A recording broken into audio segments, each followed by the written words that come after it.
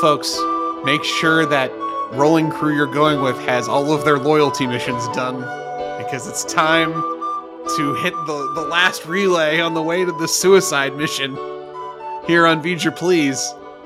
A heinous trip at Warp 5. My name is Joseph. Have you ever celebrated so hard that you ate a fucking rat? I'm your co-host, Peter. Peter, we'll get to the main event here shortly. I think you had some Trek-related news you wanted to talk about first. Happy Star Trek Day. I saw that. What makes fucking September 8th Star Trek Day? That is the date that the first episode of the original series premiered back in 70 whatever. It's in the 60s. 60s, whatever. I'm sorry. On my old timeline, it was that before Romulan saboteurs further convoluted the timeline. I always assumed that if there was going to be a Star Trek holiday, it should be on First Contact Day, but I guess they ruined that with those shitty short treks, so we've got to move on. And that's indicative to some of the news that's floating around out there, that Paramount has finally started to pull its head out of its ass and realize that the bulk majority of new Trek, specifically the first two seasons of Picard, most of Discovery, and some various other flops and failures, all under the direction of Alex Kurtzman, has not done them any favors.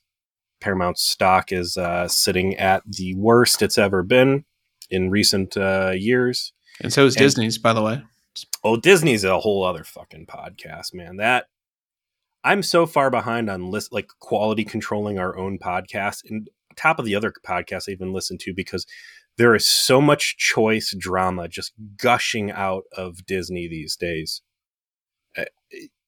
Maybe that's what we should have done before this has just gone into the decision to kick ESPN off Spectrum. Anyways. Yeah, you know what? When we take our season break, maybe that can be our content. You and God I only knows what'll be going on. But things have not been going very well for Paramount, and Star Trek is supposed to be the jewel in the crown over there, and is anything but. Now, I maintain that there has been some good stuff to come out of the recent new Trek, Picard Season 3, Strange New World Season 1 at least. Season 2, I'm having a real hard time getting through. Lower Decks has been fun, but there's a lot of bad there. And things allegedly have become so bad that there are now closed-door talks that Alex Kurtzman is not allowed in on, where they're trying to figure out how they're going to wrestle this thing away from him. Up to drastic steps such as greenlighting test footage for new Trek, divorced completely of anything Kurtzman, Secret Robot, Hideout, Bad Robot have done, where they're attempting to continue the next generation timeline post Nemesis. Interesting. Very interesting. Yes. So I just heard about this today. I'm going to have to really start looking into it, but I can't even imagine the legality in trying to wrestle this shit away from Kurtzman. But, the popular consensus seems to be that nobody is at all interested in Section 31 as far as executive goes. The executives at Paramount. Nobody wants anything to do with this Starfleet Academy thing. Whatever the hell the holdup is, you still don't have anything formally announced for Terry Matalas or the Titan. Yeah, the Star Trek Legacy, plan. So it seems like a real shit show, and I don't think that they can afford to stay the course any further on this. And I'm excited to see where it goes. Well, nothing quite like economic necessity to wake people up to the obvious. One would hope that Terry Matalas, having clearly opened this door, would get a shot at some point in this adventure to continue to do his thing. That's the biggest precipitating factor in the fever of the meetings that Paramount's having, because word on the street is Matalas is currently in discussions with Disney. Oh no. Can't have that. You're going to have to pull him back in somehow. Moops. Because he's a free agent out there, right? He was a gun for hire on Picard season 3. I don't know. And my assumption, talking out of my ass, as all podcasters do, is that Metalis has some sort of contractual obligation that keeps him under Kurtzman's finger as far as Trek goes. So that could be a real sticky proposition to think you're going to have Metalis write for you without Kurtzman interference.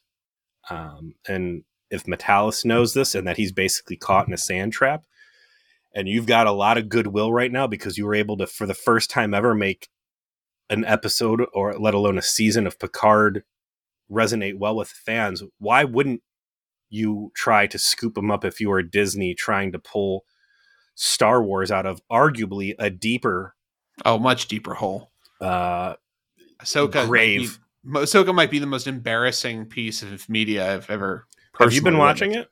I watched the first episode, and after that, I couldn't stomach watching the full episode, so I kind of skipped around.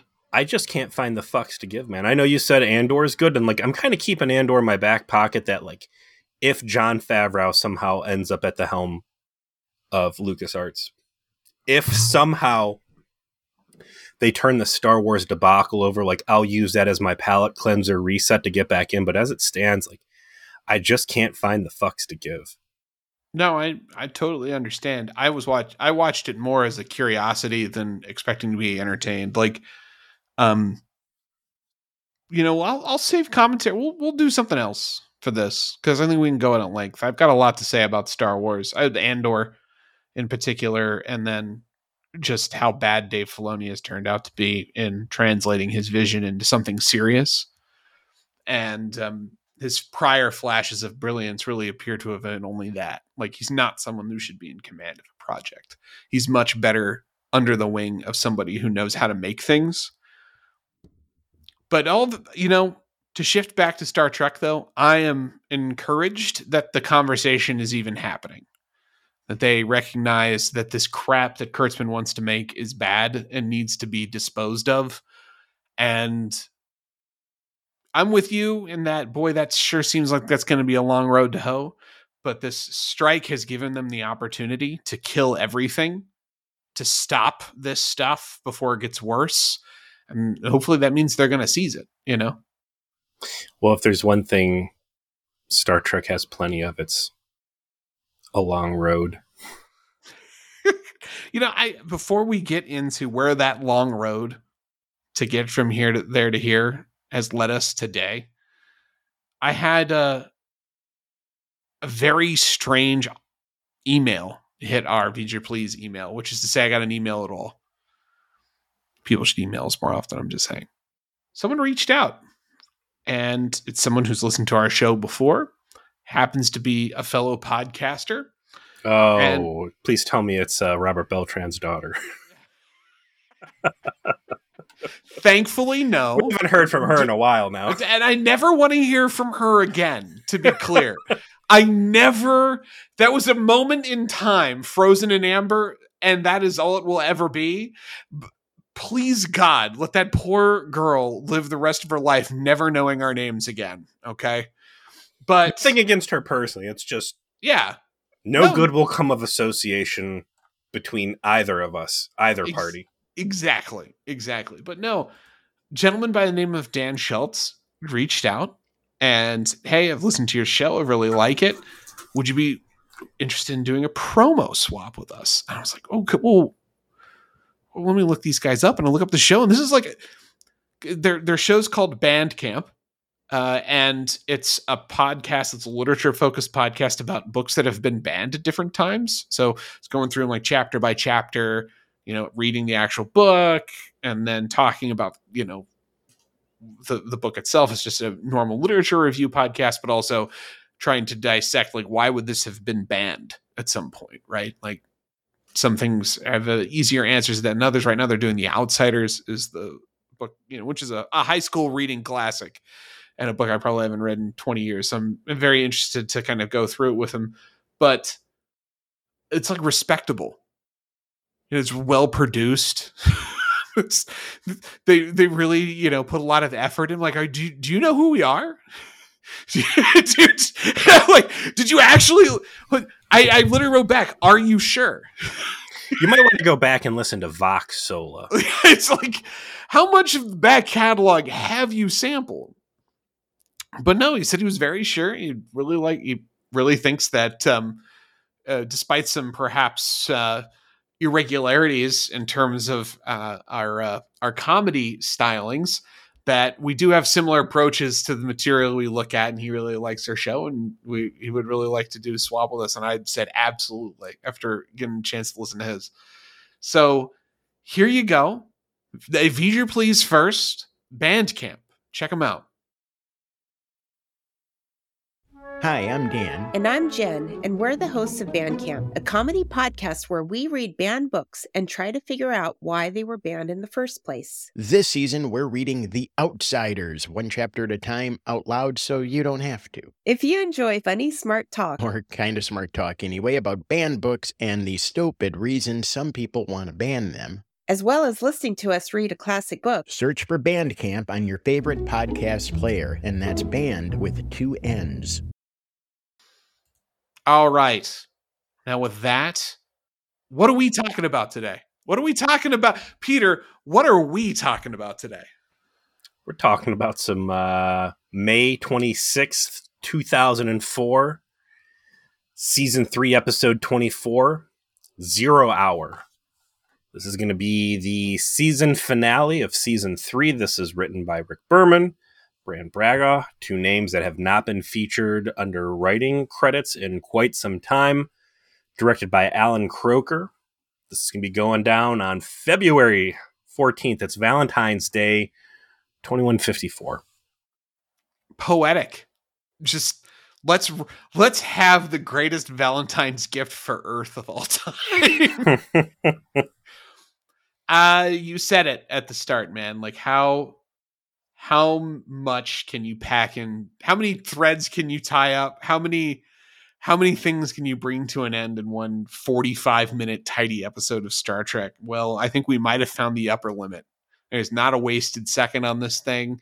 They are not spending any time explaining to you what happened before. You better be up to date, or you are going to be fucking lost. What the fuck is going on? I think even if you didn't know what was going on, the concepts are iconic enough that you could probably watch this thing coming in fresh if you could just appreciate some sci-fi and some hokey TV action and have a good time with this. I will say, I enjoyed this episode. I don't think it was as good as the previous entry. Agreed. And there are some definite flaws in this episode that really took me out of what was happening on screen. But overall, this is a great culmination to a very long storyline. This is entry 25 of 28 for the Xindi Crisis. Which crazy that this doesn't even resolve all of it.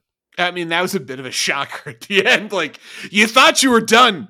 You're not done. Well, we'll get to that. Yeah. But before we're anywhere near that, we're going to open up on Dolan and his reptilian crew standing around, discussing all that could have been and all that would happen. And even still, here they are. They've just killed the fucking insectoid counselor, leader guy, whatever. Rest in peace, Smoldering Catcher guy. Man, what a revelation that was. That Lieutenant Ayala had been serving as the fucking stand. What a wasted talent. What a waste of a square cut jaw. Fucking.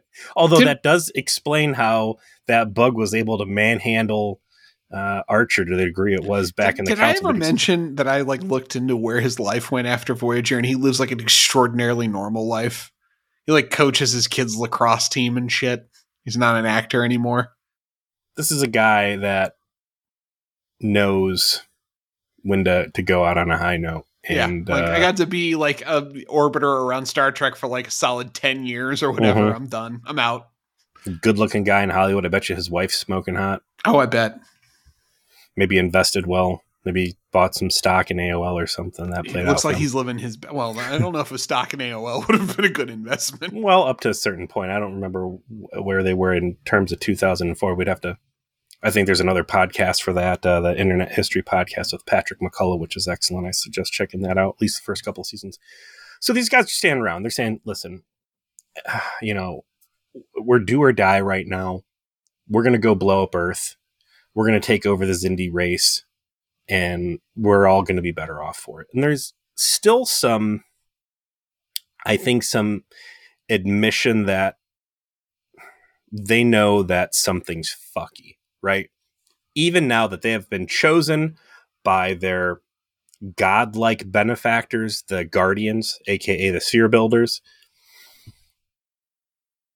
Why didn't they intervene at a different point? Why didn't they elevate us to the leader position earlier? Why didn't they do anything to avoid all of the unnecessary conflict and suffering and pain that we have had to take on up to this point? So it's kind of like this cognitive dissonance. But these guys, they're just in too deep at this point, and there's no time to sit around and second guess. It's exactly what I said. It's do or die. And one way or another, things are going to have to play themselves out by the end of the episode for the the reptilian leadership. And of course, as you noted, they seal their resolve by having a delicious snack of live mice. Very, very nice little cut between when they had the actual live mice in their hands, then to when they cut, they swung the camera around and suddenly they're shoving something down their throat and it kind of looks like a mouse, but it's clearly some sort of prop. I don't know, man. I think that was an actual mouse, and I think they just pulled the faces out of the masks and shove it in like empty holes. Or maybe, you were able to get that over on the labor and just be like, hey, put this fucking mouse in your mouth. I don't think a union man's doing that one. Maybe it was CG. Maybe that's where some of that CG budget went. There's also an interesting shout out in this scene. A remorsefulness of the reptilians that the avians are not still alive. They called them our avian brother. How much more Xindi are we going to get in the rest of this season 4? The Xindi never show up ever again. It's a real shame, man, because you've done a lot this season to flesh this race out, and the fact that it's 5 separate races composing one planet's or former planet's interests. And I think they've really done a great job adding depth to these guys. Like, look at the first 2 seasons. There were no real memorable aliens that we encountered. And even Voyager, Voyager would touch on new races, specifically the who are the Yuuzhan Vong, the rotted face guys with the phage. That was the Vidians. That is correct. The Kazon. There were a couple other Klingons. Yeah, like Kmart Klingons. Even the Skevians, who were supposed to be way bigger. The Talaxians. Talaxians we got a fair amount of. Yeah. But, they would bring these races out. It was always a rocky, shitty start. And it was like just at the end that it would turn into like a real congealed idea that had... Oh, yeah, the Captain Planet villains were a perfect version of that. The Malorn. And then there were the Klingassians. Who were they? The Vaudois? Yes. Yeah, and they showed up one time. Ridiculous. What a fake out, man. Total fake out. What the fuck? And you're getting a little bit of that here, that they've introduced a multitude of species. And right when I think you're able to really start telling some even better stories, because they're going through this huge transition, they're going over the hump. Boom. They're going to be never to be seen from again. And that's maybe because the insectoids and the aquatics are expensive to have on stream because they're special effects, but certainly the reptilians, the arboreals, the primates, like, there's cool stuff to do there. And because time fuckery is going on, right? Mm-hmm. You can say, well, I never saw anything Xindi in TNG or DS9 or Voyager, but like the timeline has clearly changed as a result of this. Right. Zindi could have been a founding member of the Federation too. Like, cool stuff could have happened there. But I guess you can't hold that against Enterprise since their storytelling got cut short. Yeah, I was about to say, like, that all makes sense, and perhaps you probably want to give it some breathing space into the next season. Like, you just spend it all of season 3 dealing with the Zindi, right? Nothing but. So you got to get away from it for a while. And I could definitely see a season 5 where, you know, if they got to fulfill the plot arcs they wanted to, which was to focus on the Earth-Romulan War, that Earth could have called in the Zindi to say, you owe us. You did terrorist attack us, and then we, you know, solved your whole we're going to get taken over by transdimensional aliens problem, you know, for you. Cleaned up the Delphic Expanse, which, you know, we're jumping ahead a little bit here, but they did some real good Samaritan work over there. So maybe you need to go ahead and do us a solid and help us out. But like you said, they got cut short on what they were able to do. In fact, there wasn't even a guarantee that season 4 was necessarily going to happen.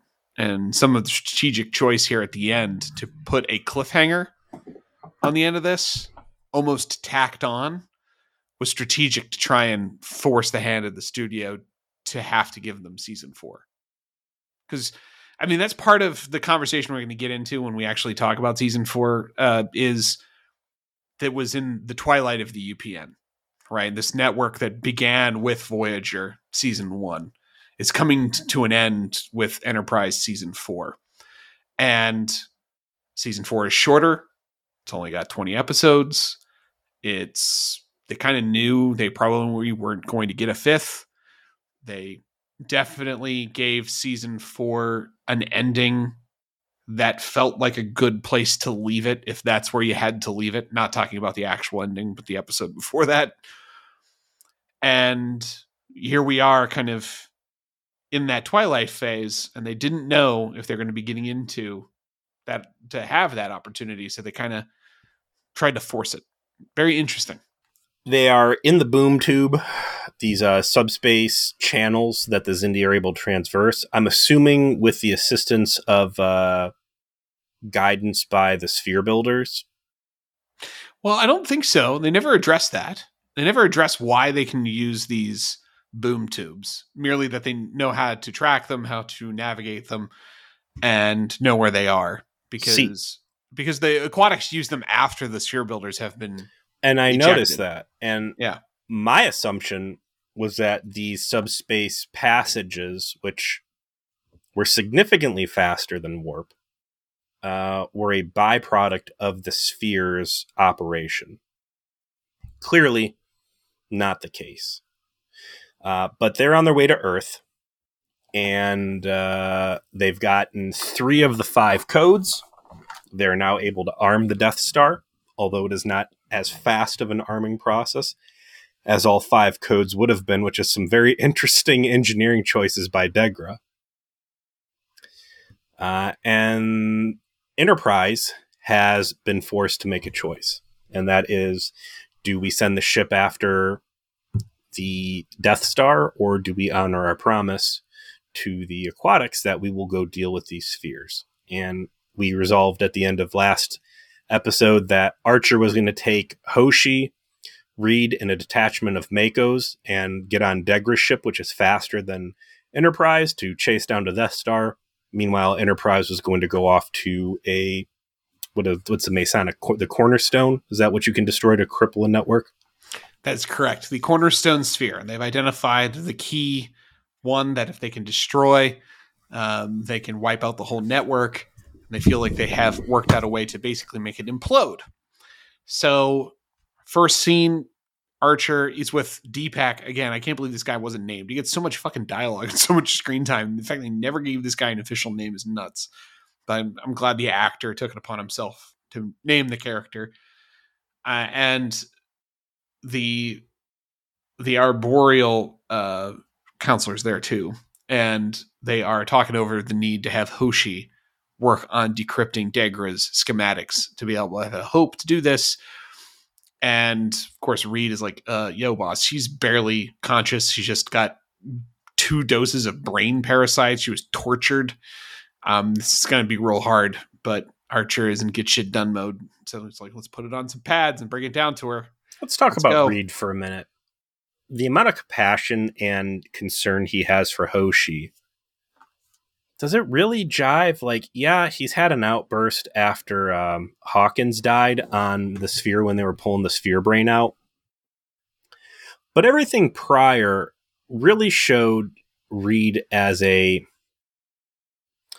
officer that compassion was not the first thing that came to mind. This is a guy who he himself has been ready to lay his own life down time after time again. So he has an expectation that an officer is expected to die in the line of duty, and that, the needs of the many outweigh the needs of the few.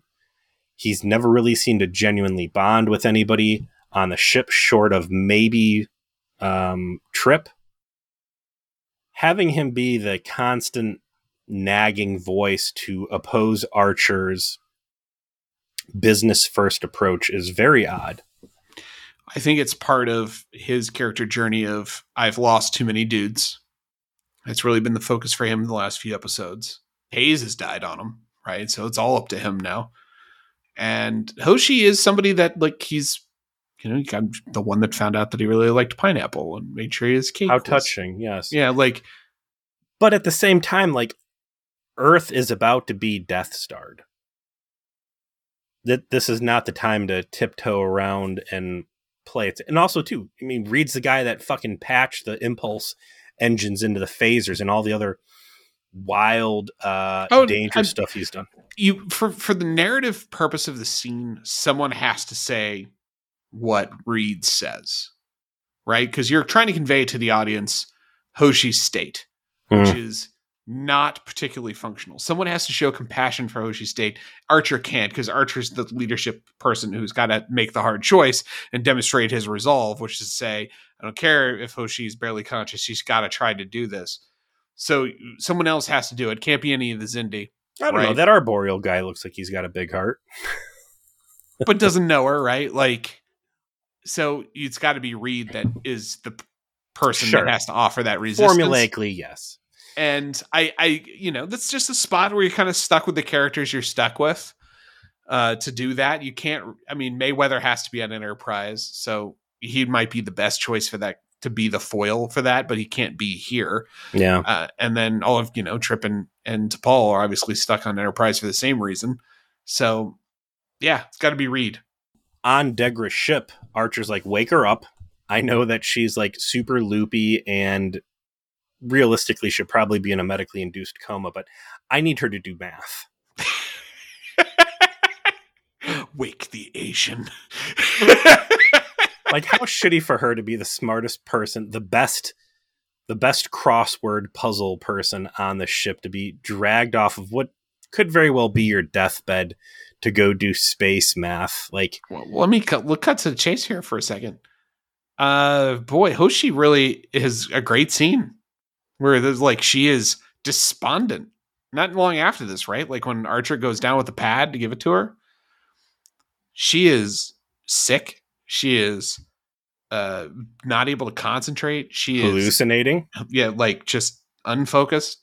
She is deeply regretful of the fact that she may have doomed all of humanity by not sufficiently resisting the brain torture, even though it like took 2 doses to get to her. Remorseful that she was not quicker in jumping off the fucking ledge and killing herself. Yes, absolutely. To the point where she's just losing it. She's losing it out of guilt, out of pain.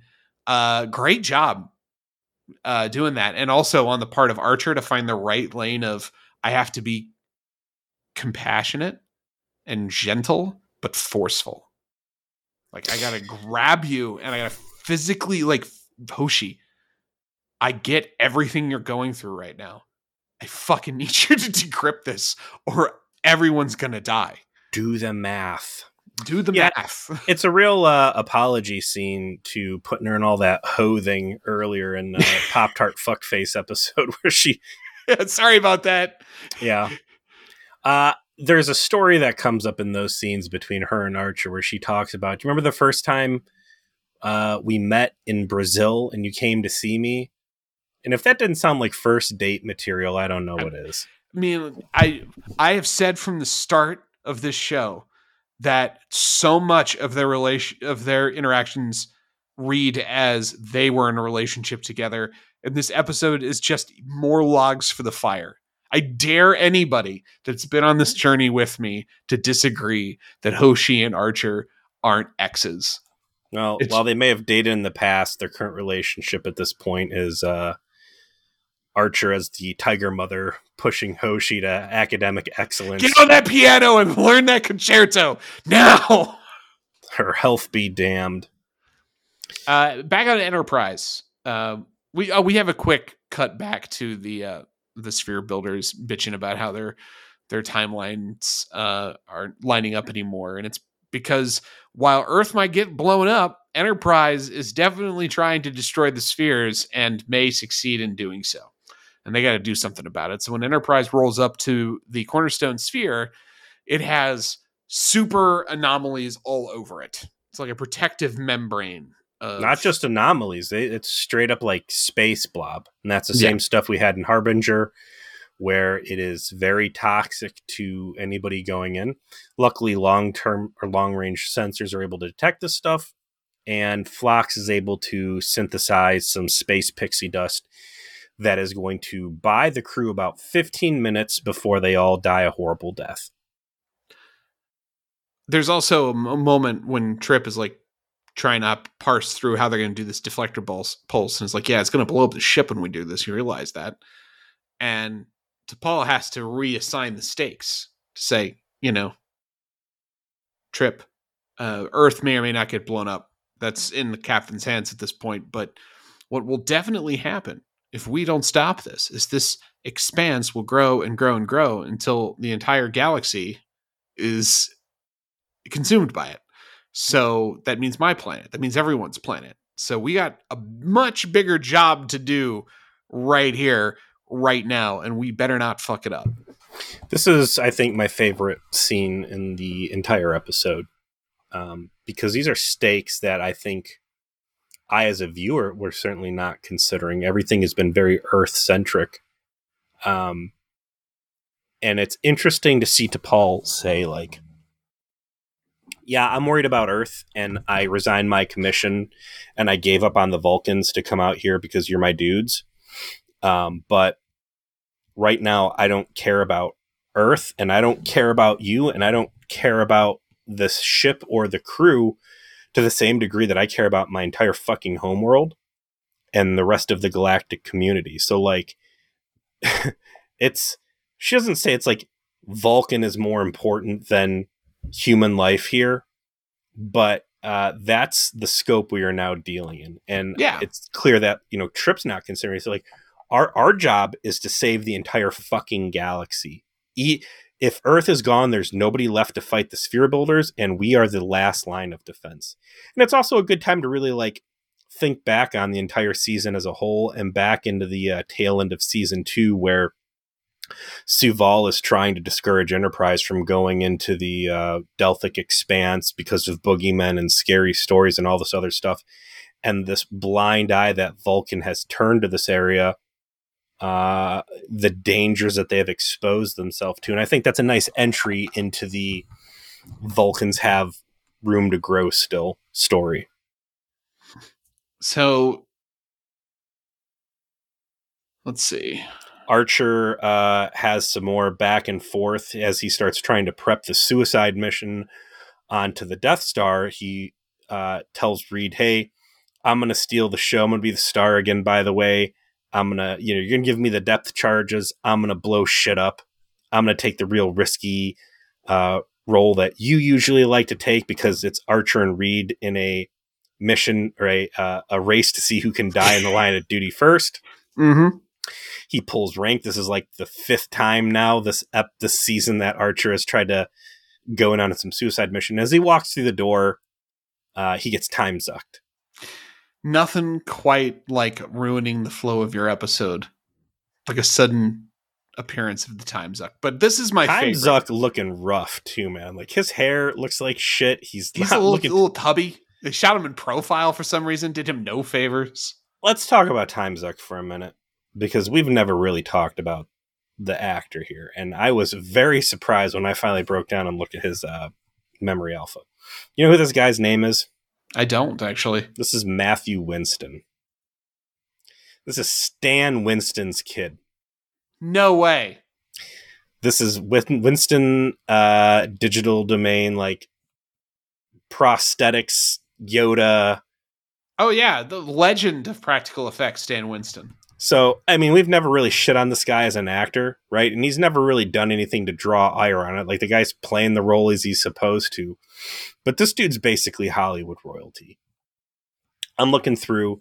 He's got some real choice shit. I think he's like a crew member on Jurassic Park, but then he's got like, he was in Galaxy Quest. He's got some real interesting stuff to his favor. And it's just crazy that this is this guy's dad had his arm up Yoda's ass, right? Like, I thought it was Frank Oz, but okay. Oh no, you're right. It was Frank Oz. My bad. But it is strange. This man aged a lot since his first appearance, like IRL. Mm-hmm. I don't know how to put it. Like, look at a picture of him from his first appearance, and you look at a picture from him now. His hairline is about 2 inches further back. He's got about 30 more pounds on him, and they just did him no favors with this black time suit. It's so bad, in profile. Dude. It's like, so bad. Bro, like, looks you like really me out on screen. Yeah, like look like me. I was gonna say that, like, dude, do you live in Ohio? What is this? Time Suck has brought Archer though to.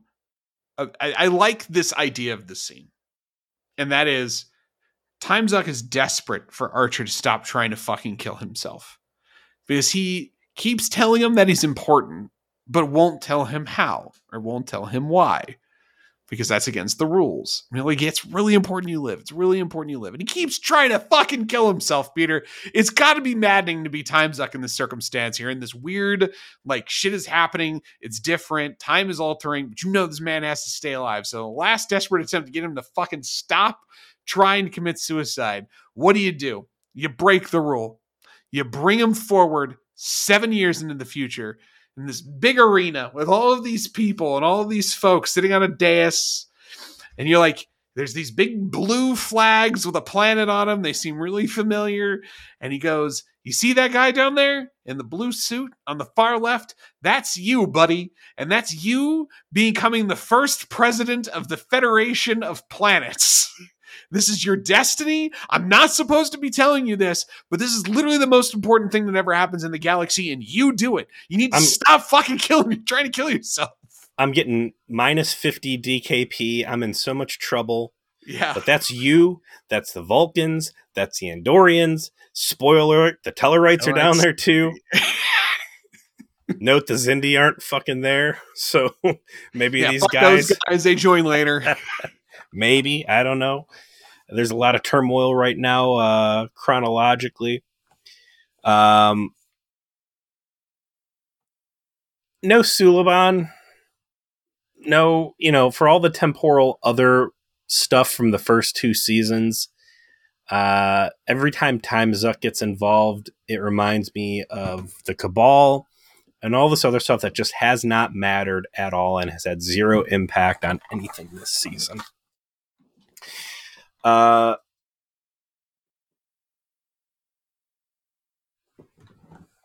goes, listen, I don't care. I got no allegiance to you. I've got no allegiance to this Federation.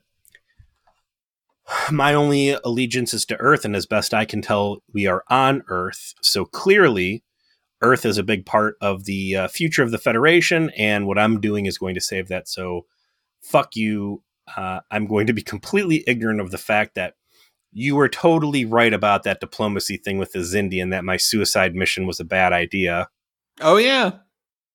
Selective memory there, Archer. I'm staying one-track minded on this. And Time Suck's like, listen, man, all I'm doing is asking you, have that piece of shit Reed go and die in your place. Yeah, Reed or Hoshi. They're not vital to the future. You are. Like, Reed fucking sucks. He's a creep. Nobody's willing to leave a drink open around him. Like, we know this guy's no good. No, it's going to be me. And this is interesting because you have mentioned that a big part of season 4 is that Archer finally comes to terms with what his destiny is. Yes. And this is why. This scene right here is why. He sees that this is what he has to do, and suddenly, he grasps, what season 4 is about, which is making this happen. But in the here and now, every time Zuck has exposed him to the future and made recommendations or said, listen, you need to keep this in mind, Archer has actively rejected the notion that these things might happen or that he has a role to play in it. So it will be interesting to see him turn and finally embrace that kind of stuff. So he does end up saying, like, I'm going to do this the way that I want to do this. The Federation is not something that exists to me. It exists to you. And that's just the way it is. Now send me back. Enterprise begins its attempt to destroy the Cornerstone Sphere. They have 15 minutes, as you noted. Phlox is actually at the tactical station, kind of monitoring this gas that's been released. They'll give everyone time. The gas will prevent them from dying, but not prevent them from having some very nasty looking skin makeup on. So apparently their skin is splitting apart. Skin cracks and lesions, basically cellular degeneration and breakdown failure. This is going to be the birth of the hit it with a deflector dish, the most powerful energy output device we have. There's some cool compromises they have to make. Trip needs to take impulse away from Mayweather because he needs it to power the deflector dish attack. There's way more anomalies and other things. So some fancy flying by Mayweather. They get in there. They start laying into this thing with a deflector beam. And finally, the sphere builders, the Guardians, decide to take a direct role in this entire debacle, going fully hands-on for the first time yet. Like, they've put out orders to the spheres to, like, junk up the area and throw a monkey wrench into some space combat.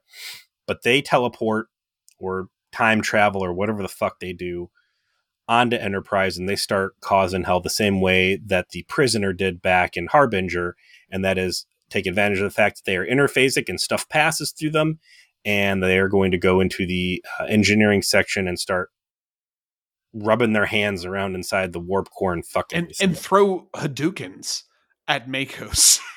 Like, just quarter circle forward punch over and over and over again. Yep. Don't need no blaster. I got Tai Chi. All right. This is how we're doing this thing. Meanwhile, back in the background Earth, we have the sphere has to come out pretty far from Earth, so they have time to arm by the time they're in orbit. They destroy an unarmed science station called Yosemite 3 because they're dicks. Kills like 50 people. And what a shitty timeline, man. Like, that could have been great-great-great-grandma and great-great-great-grandpa. And you could have just been alive, enjoying life in the post-scarcity society of the fucking 24th century and just erased just like that because some fucking time aliens shove space lizards at grandma. Degra's ship finally catches up with the sphere and its one escorting vessel, which is a reptilian ship. Not really a match for it. They're going to try and make a run at getting close so that Archer and the team can get beamed on. They don't feel like they have much chance of success. But we've got a phone a friend. We've got a lifeline. A new challenger appears. There's suddenly out for it's like out from the tunnel, right? Like, it's a WWE match, right? The Undertaker's in trouble, you know. But here comes Stone Cold with the steel chair. It's Shran. It's Shran. Why is he here? He wants, you know what, Archer, you're not going to be able to fool me, buddy. You need help. You need someone to throw down here. I've been tracking you the entire time. I feel really bad about how I fucked you up the last time and tried to steal the prototype and all that other stuff, and I kind of let you get away with all that. I'm here to do you a solid. I'm going to fight the reptilians so you can get this job done. Quick pro wrestling aside, since you invoked it, to take the steam out of one of the coolest moments of the season. So apparently Ric Flair is coming through Columbus, and he is going to be touring various Kroger's, which is our supermarket, promoting his energy drink. Oh, no. I can only imagine the drunken mess that these Kroger's are going to turn into. And if I didn't have kids, I would be getting drunk so I could go yell woo in a fucking supermarket with a pro wrestling legend in his twilight years, man. Shran popping out of the side hatch and lending a hand, running interference, gunning down Dolan's reptilian escort vessel as Degra and Shran 2v1 this thing is great. And that's going to split us into 3 action sequences. That's the space combat of Shran versus the reptilians. That is going to be Reed and Archer and assorted Makos in a ground combat situation on the Death Star. And then that is Enterprise not only trying to collapse the Sphere network, but actively fighting the Sphere builders. So they've synchronized their swatches, and it is action across the board. This is the biggest complaint I have of this season. They pop out of the boom tube. There's Earth. I forget what planet they say they're next to, wherever this fucking Yosemite station is, right? Mm-hmm. And they've got a pretty long distance they're going to have to transverse while the Death Star continues arming itself. Where in the fuck is Starfleet at? This is so bad, it's unforgivable. All right, let me take you back to the end of season 2. The Xindi probe comes out of the subspace node, flies up to Earth, and cuts a geographically impossible line from Florida to fucking Brazil or whatever it is, Venezuela, right? Yeah. Earth reels at the events. Earth recalls every single vessel loyal to Starfleet and the fucking whatever the Trade Federation, the Space Trucker League is, right? And priority 1 is now defending Earth. And it is only because Archer is able to come up with basically stolen knowledge that Time Zuck gifted him that he gets a hall pass where he can take the most advanced ship currently operational out on this wild goose chase to go track down the Xindi homeworld in the Delphic Expanse, which is essentially a suicide run. But every other goddamn ship is supposed to be huddled around Earth. You'll recall when Archer left, and Duras tried jumping him on his way out of the solar system, like 2 other Starfleet ships were there to intercept and or no, maybe he was 3 coming back. It was when he was coming back to Earth to get briefed is when 3 other Starfleet ships rolled in and they were like, oh, who is that fucking guy? Yeah. So if this was like season 1, maybe I could buy that there wasn't a armada of ships actively patrolling Sol. But when we're this deep in, and again, I'm assuming at some point there were reports that Archer sent back along the subspace relay network that is supposed to penetrate the thermobaric veil, because he's talked to Forrest during the course of season 3 that he has said, hey, like, we're in the danger zone. This thing might be showing up at any day. The fact that there's a prolonged space combat, including blowing up fucking starships or space stations, and Earth doesn't even send up as much as a fucking garbage truck to help them, is ridiculous. And you could say, well, you know, we need to keep it reasonable. We need to keep it look like Shran. Have more than one reptilian vessel around this thing. Throw some chafe in there. Give me a big fucking star fight. And it's Dolan's ship specifically is too dangerous and blows up several Starfleet ships. And Shran is the hero coming in for soling him here. But I almost have to ask you at this point, like, the goofy shit that happens at the end, it has to be current day Earth because Yosemite Station's there. It is. This plot hole is so large, it's actually mentioned in the memory alpha. It's called out, which they haven't done much of in Enterprise. I'll even read the segment here. No explanation is given as to why there are no Starfleet vessels in the vicinity to defend Earth, a fact explicitly mentioned in the episode by the Xindi. Although this is common in Star Trek, leaving it up to the hero's ship to save Earth, it is especially noteworthy because Starfleet came to Enterprise's aid when they were attacked by Duras in the Sol system in the Expanse, and many of them will be there to welcome her at a different episode later on down the road. So it actually is just a massive plot hole. They overlooked the fact that there needed to be a whole furball of Starfleet vessels that should have been engaging here, and maybe they get their shit pushed in deep like it's Wolf 359. Absolute. But they Perfect. needed to be there. Perfect. Yeah. Okay. They fly up on the Death Star. Death Star's got point defense, and Death Star just wrecks all the space trucks and shitty old whatever the precursor to the NX was, the workhorse. But this is fucking awful. Manny Koto, where were you at on this? This is look who wrote it though. And that's Herman exactly what I'm looking at. Old Team Ramrod at it again. So let's force ourselves to ignore the fact that it is fucking ridiculous that after Space 9/11, there is no sign of the TSA at the airport. But Shran showing up is cool. Shran showing up to do his boy Archer a solid works. I like that, the stank of the fact he had to betray him has stuck with him, and so he's made a point of intervening in this moment of need. And boy, like, he throws down, man. Like, they cut back to his bridge. Everything's fucking on Shit's fire. on fire. He's just like, keep fire. Fucking kill these assholes. Like, okay, Shran, got him. I like it. It. He opens up with the pink skin comment, too. Like, if there's anybody to say, like, by the end of this, I want a pair of lizard skin boots, it would have been Shran. Yes. Did you ever see that meme, by the way? What does Shran call Mayweather? I'm like, yeah. Yeah. Oh, yeah. Okay. Anyway, Ensign, is that what he calls him? Ensign? Ensign calls him Ensign. So that's a pretty gnarly fight sequence. Should we just talk about each thing that's happening and close it out on its own? Yeah. First, let's close out the spheres. The pulse is working.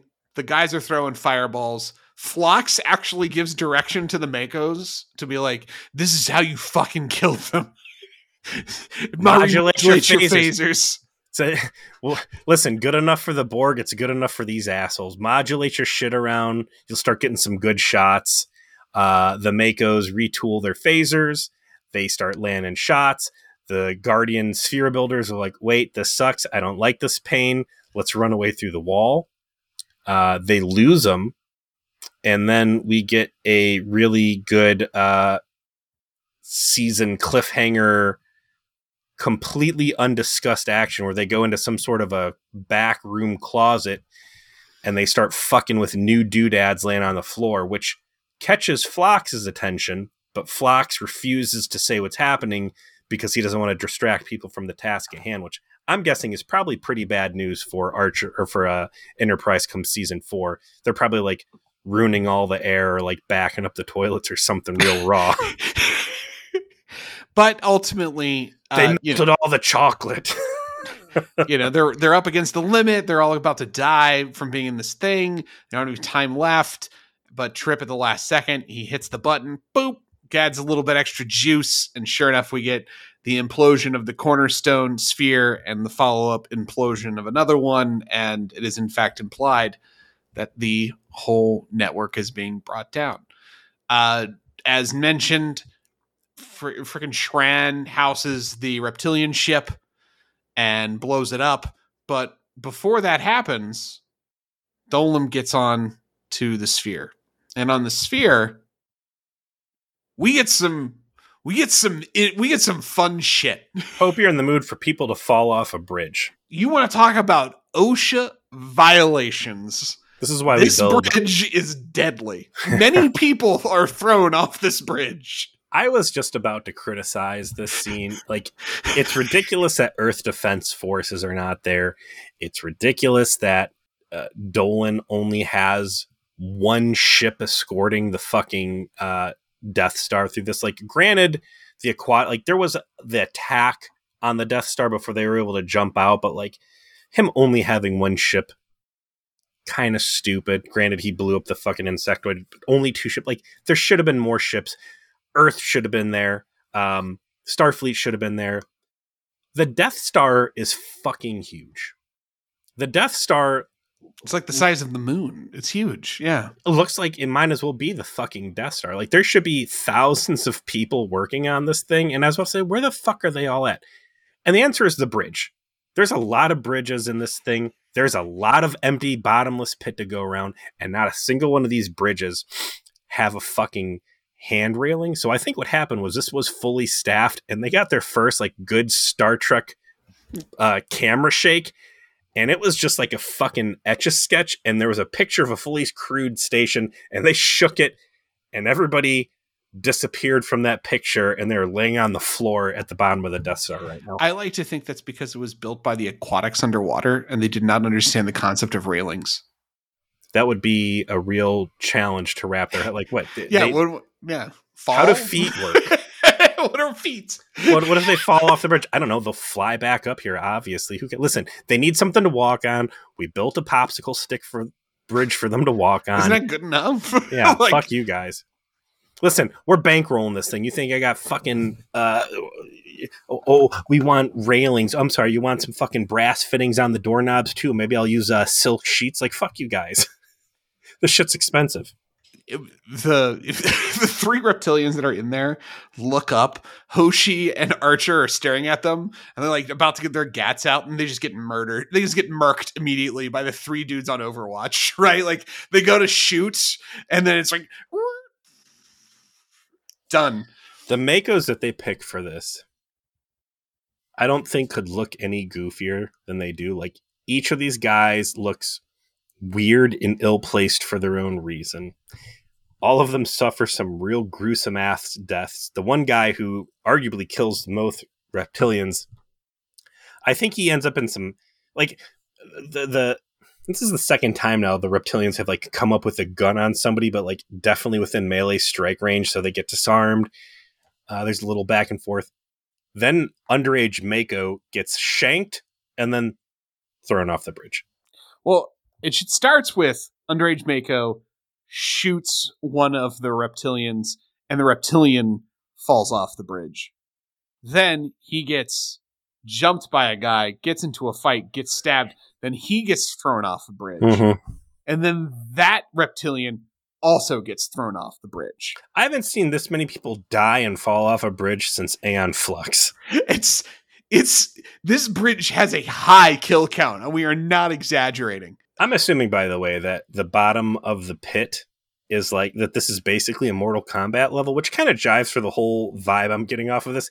And at the bottom of the pit's just a bunch of spears like planted in the concrete. So it's, Yeah, and you put in a code, you get a reptile who we've met. Yeah, he comes back and he's happy to spit in shirtless Trip's face again. Yeah, Hoshi's guiding Archer through doing this. She loses the pad at one point. She has to remember how. She's hanging in there. She's showing her resolve. She did her decryption. Archer's playing with lava lamps. It's all going to plan. Everyone's starting to beam out, but one person's staying behind. It's Archer to set up the explosives to blow this thing up, but he'll be right behind. So he sets up the explosives. He blows the spinning prop, which was actually pretty cool that they built this big practical spinning, sphere thing. So that's two props they put together. I forget what that sphere. Oh, that sphere. I'm sorry. The thing inside of the spinning sphere is the Romulan mine that stabbed Reed in the leg, which very curious that Reed didn't recognize his old nemesis.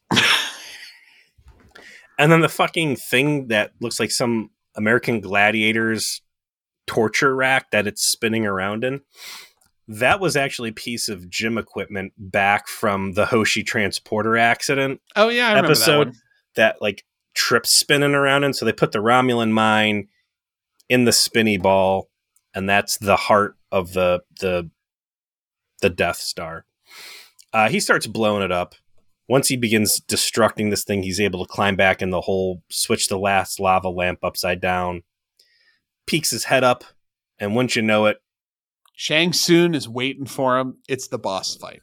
Yep. And when I say Shang Tsung, this Golem is in a luxuriously appointed robe.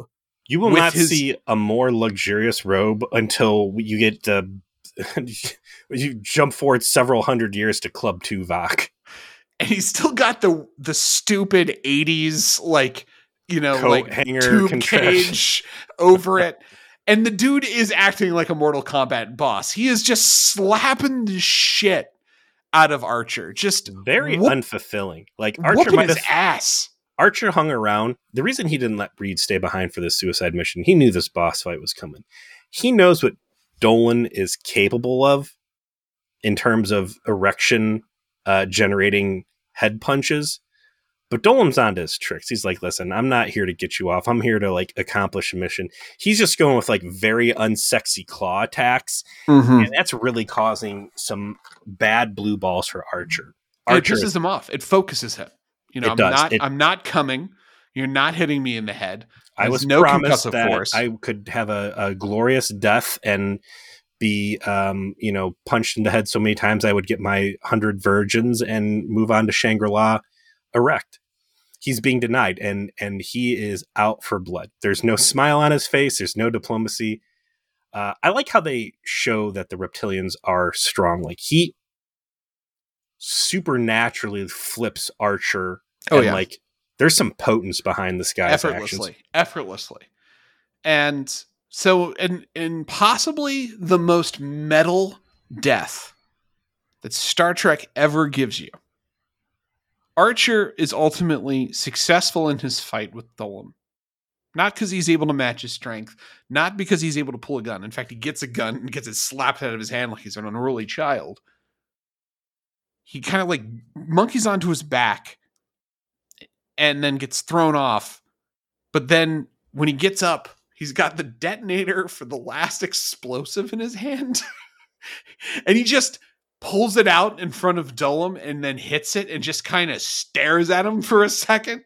And unfortunately, Dolan's giant, luxurious robe is actually the thing that gets him killed because he can't get to the back of his shoulder to pull it off. And Archer just stands behind a pillar and he is blood splattered everywhere. He is fucking atomized. He is very dead. He's fucking pissed. He's like, are you fucking kidding me? I built this entire Death Star.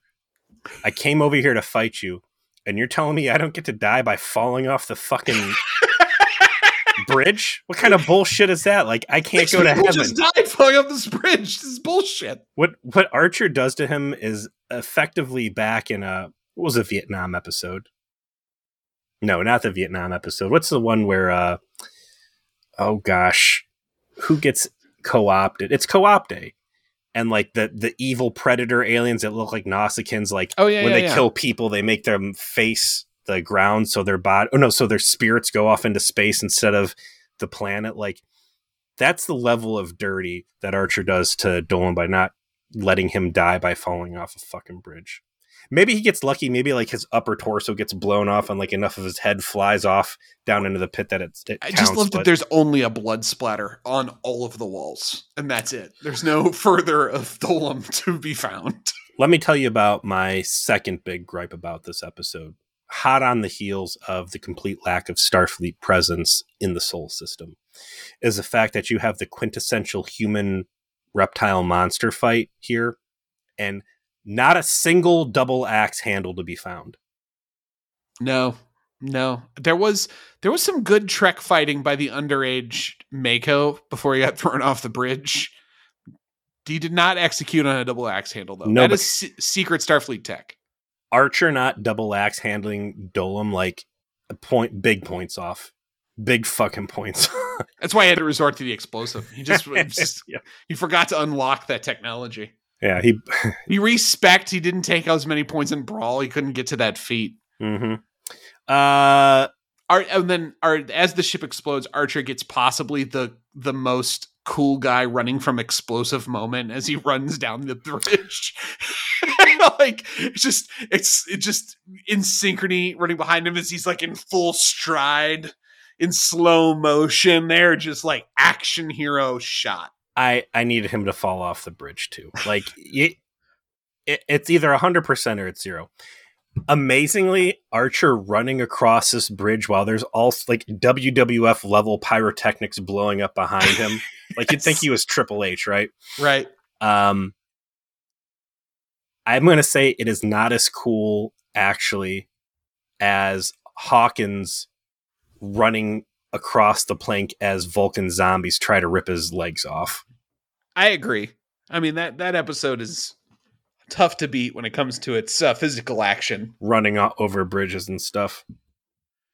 Jump back over to Enterprise. They collapse the network. They fly out. No one dies. They have long-term scars. They go to the rendezvous point. Finally, Degra's ship shows back up and overcomes Reed and Hoshi. Oh, I don't know if any Makos are even left at that point. And that was silly too. That Archer didn't. There are 2 Makos left, and one thing to mention though, in the scene where they're kind of wrapping things up, Phlox actually does have a good scene very much earlier where he's like writing a will. He's very like happy, like, oh, I might die, it's fine. Like he's had a very happy-go-lucky attitude about the whole thing. Trip and T'Pol are talking in the command center that, they've succeeded in their mission, but they're waiting to hear if Archer had succeeded in his. And, their skin's healing, but T'Pol's is healing a little slower. And Trip, kind of like awkwardly compliments her and says, you look nice like that, like an old oil painting. And then T'Pol, Julian Blaylock really stepped up her acting, I think, like once she kind of got access to being more emotional because of the plot, where she's like offended for a moment. And then goes, I am not old. I will be turning 66 on my next birthday. And then Triplex suddenly just was like, why did you just tell me that? I have been trying to get you to tell me your age. You said since they left Stardock, I think that actually it's been since Carbon Creek, but still for a long time, that's been hanging out there. And T'Pol says bashfully, some information is considered intimate. And then T'Pol said, while scratching her neck, look, Trip, I'm coming down off of space drugs. Dost thou haveth any more space crack for me to smoke? Pardon me, Trip, but I'm, in case you didn't know, a dust head. Step off my nuts, please. I've got bigger problems than you right now. Yeah, it's a nice emotional moment. It's a further bonding for them. It's a admission, another step in admissions that there is a strong chemistry that will not be denied. I do enjoy the makeup for the cracked skin that they carry through them. It does not look comfortable. It looks very painful in character. And I thought that was a real nice touch. But they end up meeting up at the airlock as Degra's ship docks and people come over. Where's the captain? Well, wouldn't you know it, Captain didn't make it. Everyone is pretty crushed. T'Pol heads to sick bay. She's got a little rash still. She's really talking about her feelings about the fact that the captain has passed.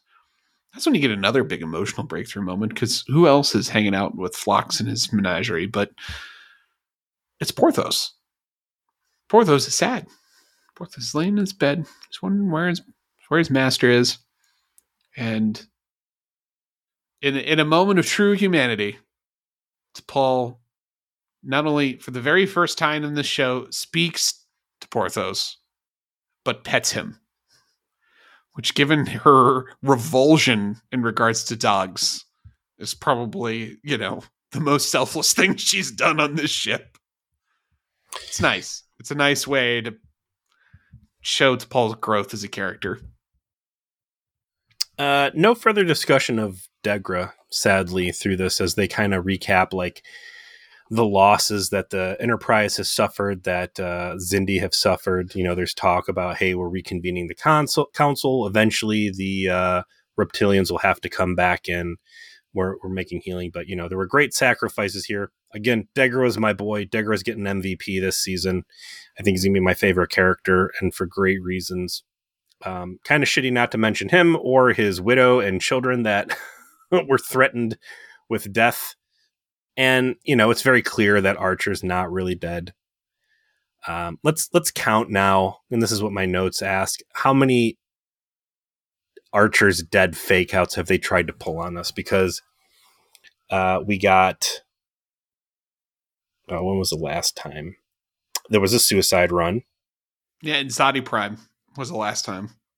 Gosh, I feel like there's been a couple other... when he was transported during the space jihad.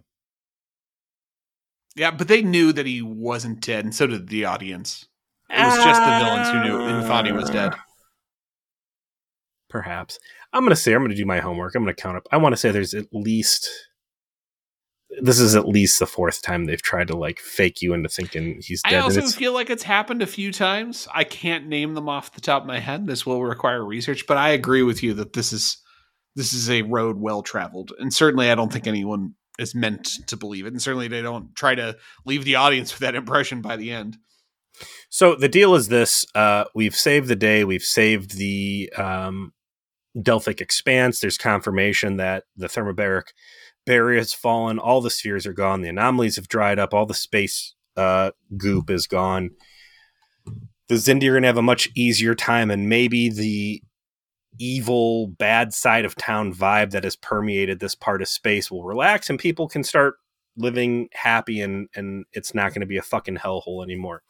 The Aquatics agree that they are going to suck Enterprise into their oversized cargo bay, boom tube them home. They drop Enterprise off, and they get ready to receive the hero's welcome as they start approaching Earth. And here comes complaint number 3 for this episode. That it's not actually the end. This has been an intense fucking season, right? Right. These dudes deserve the fucking hero's return. There's a lot of stuff to be resolved. We're not going to get any of that. And this is a fucking dense crew. Granted, they're the first people out doing this stuff for all the time, but like, we're not getting any radio signals. We're not seeing anything. Of course, it doesn't cross anybody's mind like, weird, there's no space traffic anywhere around Earth, which normally would be a big fat fucking red flag. But since the Death Star just showed up, they're ready to gun it down, and none of Earth defense forces were present. I guess that's just par for the course, but they fly over, they get into orbit over Earth, and like, we don't detect any radio waves or anything. Well, get in a shuttle and just fly down there. Like, at no point does it cross their mind, like, maybe this isn't the right time, or maybe this isn't actually Earth. And again, they're doing this stuff for the first time, so I guess if anybody gets a hall pass on this, it's them. But Mayweather, Trip, getting a shuttle, they go to fly down to San Francisco, to a shuttle pad that's going to end up not being there, when all of a sudden they get attacked by airplanes of the World War II flavor. P-51 Mustangs attack them. And then, oh no, hold on. You thought you were going to get through a Star Trek series without them. But you're wrong. Look who it is. It's the Nazis. That's right. We found a way to bring Nazis into Enterprise because we're in like a field hospital. It's clearly the 1940s. Everyone is speaking German. Everyone's got SS uniforms on. Someone's looking for someone. They come in. There's Archer. He's burned. Everyone's wondering if they've ever seen the uniform before. And then the last shot is some weird looking alien we've never seen before that's also in an SS uniform. Fade to black with intense music. Throw all that in the fucking trash, man. They pulled that shit out, and I was like, give me... Showing up to Earth... Paramount has all of these Nazi outfits. You gotta make sure they use them. I get it, man. I all get these it. Extras, they know how to speak German. They've been in so many war movies. I get it, but like Enterprise showing up to Earth and it being the wrong year, presumably, pretty cool. Like, wow, what are the effects of the spheres popping out and the temporal Cold War and this and that? Like, it's not a bad plot device that, hey, you thought things were over, but Enterprise is lost in space.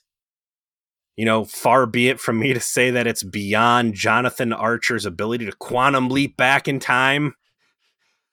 It is his core competency. But the fucking Nazis, I'm going to say this right now. If I'm going to give New Trek any one big kudos across the board, it's that, to the best of my knowledge, and granted, I haven't watched the rest of season 2 of Strange New Worlds, and I didn't watch a lot of Discovery, but as far as I can tell, there are no World War II era Nazis anywhere in New Trek. They have thus far avoided it. They have thus far avoided it, yes. Original series had Nazis. Next Gen, I don't think had any Nazis. Voyager, alien Nazis. Now, Enterprise, alien Nazis. Were there Nazis in Deep Space Nine? Well, the Cardassians are Nazis, so yes. Absolutely. That's very clearly Nazis. And yeah. When I was thinking about this a bit, yes. I was like, yeah, I mean, the Cardassians. But I mean, they're not actually wearing SS uniforms. Like, I can take a space fascist, but I'm just tired of the fucking Nazi thing, man. And like, yeah, it's kind of TOS-y, I guess. But as they were doing this, they had to figure out, like, listen, man, there's no more gas left in this fucking thing. I mean, it's always attractive to use Nazis when you can because they're just so stylish as bad guys. You know, they're so iconic as bad guys. But yeah, this is just so they wrapped up the Xindi story arc, but they realized they hadn't wrapped up the temporal Cold War yet, and so here we are. And so the beginning of season 4 is actually going to be the end of that plot line. They have got to find a way to like tie that up. And so they went with Nazis. I actually think these episodes end up being pretty fun, but they are from out of fucking nowhere. And it is wild that they decide to end on this cliffhanger. And this cliffhanger, everything we talked about at the beginning, that there was a concern that they weren't going to get a season 4, and a very, what I think is transparent not Hail Mary, but a desperate play by Berman to create this goofy M. Night Shyamalan end to season 3, just reeking of desperation that, oh God, you know, if UPN doesn't give us season 4, these Trekkers are just going to fucking burn down Paramount. There's going to be so many letters. There's going to be petitions and this and that. Like, it worked though. It worked for TOS, right? TOS got its last season because of a letter writing campaign. So when you're literally working on the franchise and that tactic has actually functioned in the past, you're biased to think it will function again. You know? Yeah, but Nazis, man, like, yeah, make them Roman centurions, make them Teutonic Knights, make them, make them something other than Nazis. Incans. I heard there's World War III in there somewhere we could have used potentially, allegedly. It's World War One. It's like the Second World War, except, more brutal. Yeah, mustard gas. I don't know. This was a real shit way to end it. I'm glad to see, however, Archer was able to quantum leap into some real gnarly head wounds. That's a nice compensation for the blue ball fight that was Dolan. So we are going to head into season 4 next. There is a rip for season 3, of course, that you'll hear in between. But when we return to Enterprise, what will we be watching? We're going to be coming into Stormfront. This guy's coming at us season 4, episode 1, October 8th, 2004. Written by Manny Cotto. All right, good. I like that. Alan Croker. Archer and his crew find themselves in Earth's past with the events of World War II altered by the temporal Cold War. What did you... Because you came in watching season 3, right? Mm-hmm. You got to this episode. You got this ending. What was your reaction? I watched the next one. Yeah, but I mean, like, when you saw the Nazi, like... I was also like, what the fuck? Especially because like the aliens one you've never seen before. It's like not a fucking guy, Like, I actually thought to myself, was I supposed to know what that guy was? Was that like a callback to a prior season? Is there something I'm missing? And then you watch the next episode and realize you're not actually missing anything. I don't know. Bad taste in my mouth. That was a big, between that Starfleet's absence and the lack of a double axe handle in the big boss battle. Some big points off on this episode. I am looking forward, however, to getting to season 4. Crazy. We've got 20 more episodes to go, and then this whole thing's finished. Yeah, there's 22 total in season 4, but one of them is These Are the Voyages, which is just like, kind of rancid. And then Stormfront takes 2 of them. So really only 19 episodes that I would consider true season 4 entries. Have they done an actual clip show? No clip show here.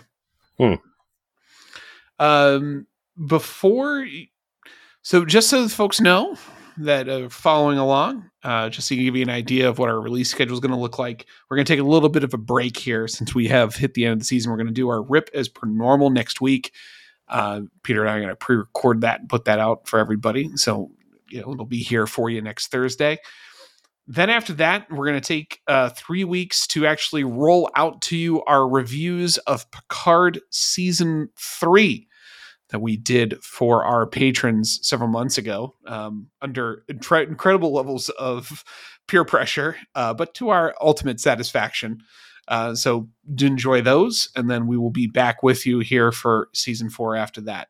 And we'll be using that break not only to get ready and get caught up on recording episodes for season 4, but also some additional Patreon content for those of you who are subscribed. And if you want to be subscribed and you want to listen to that content, you can find us at www.patreon.com/VeedYourPlease.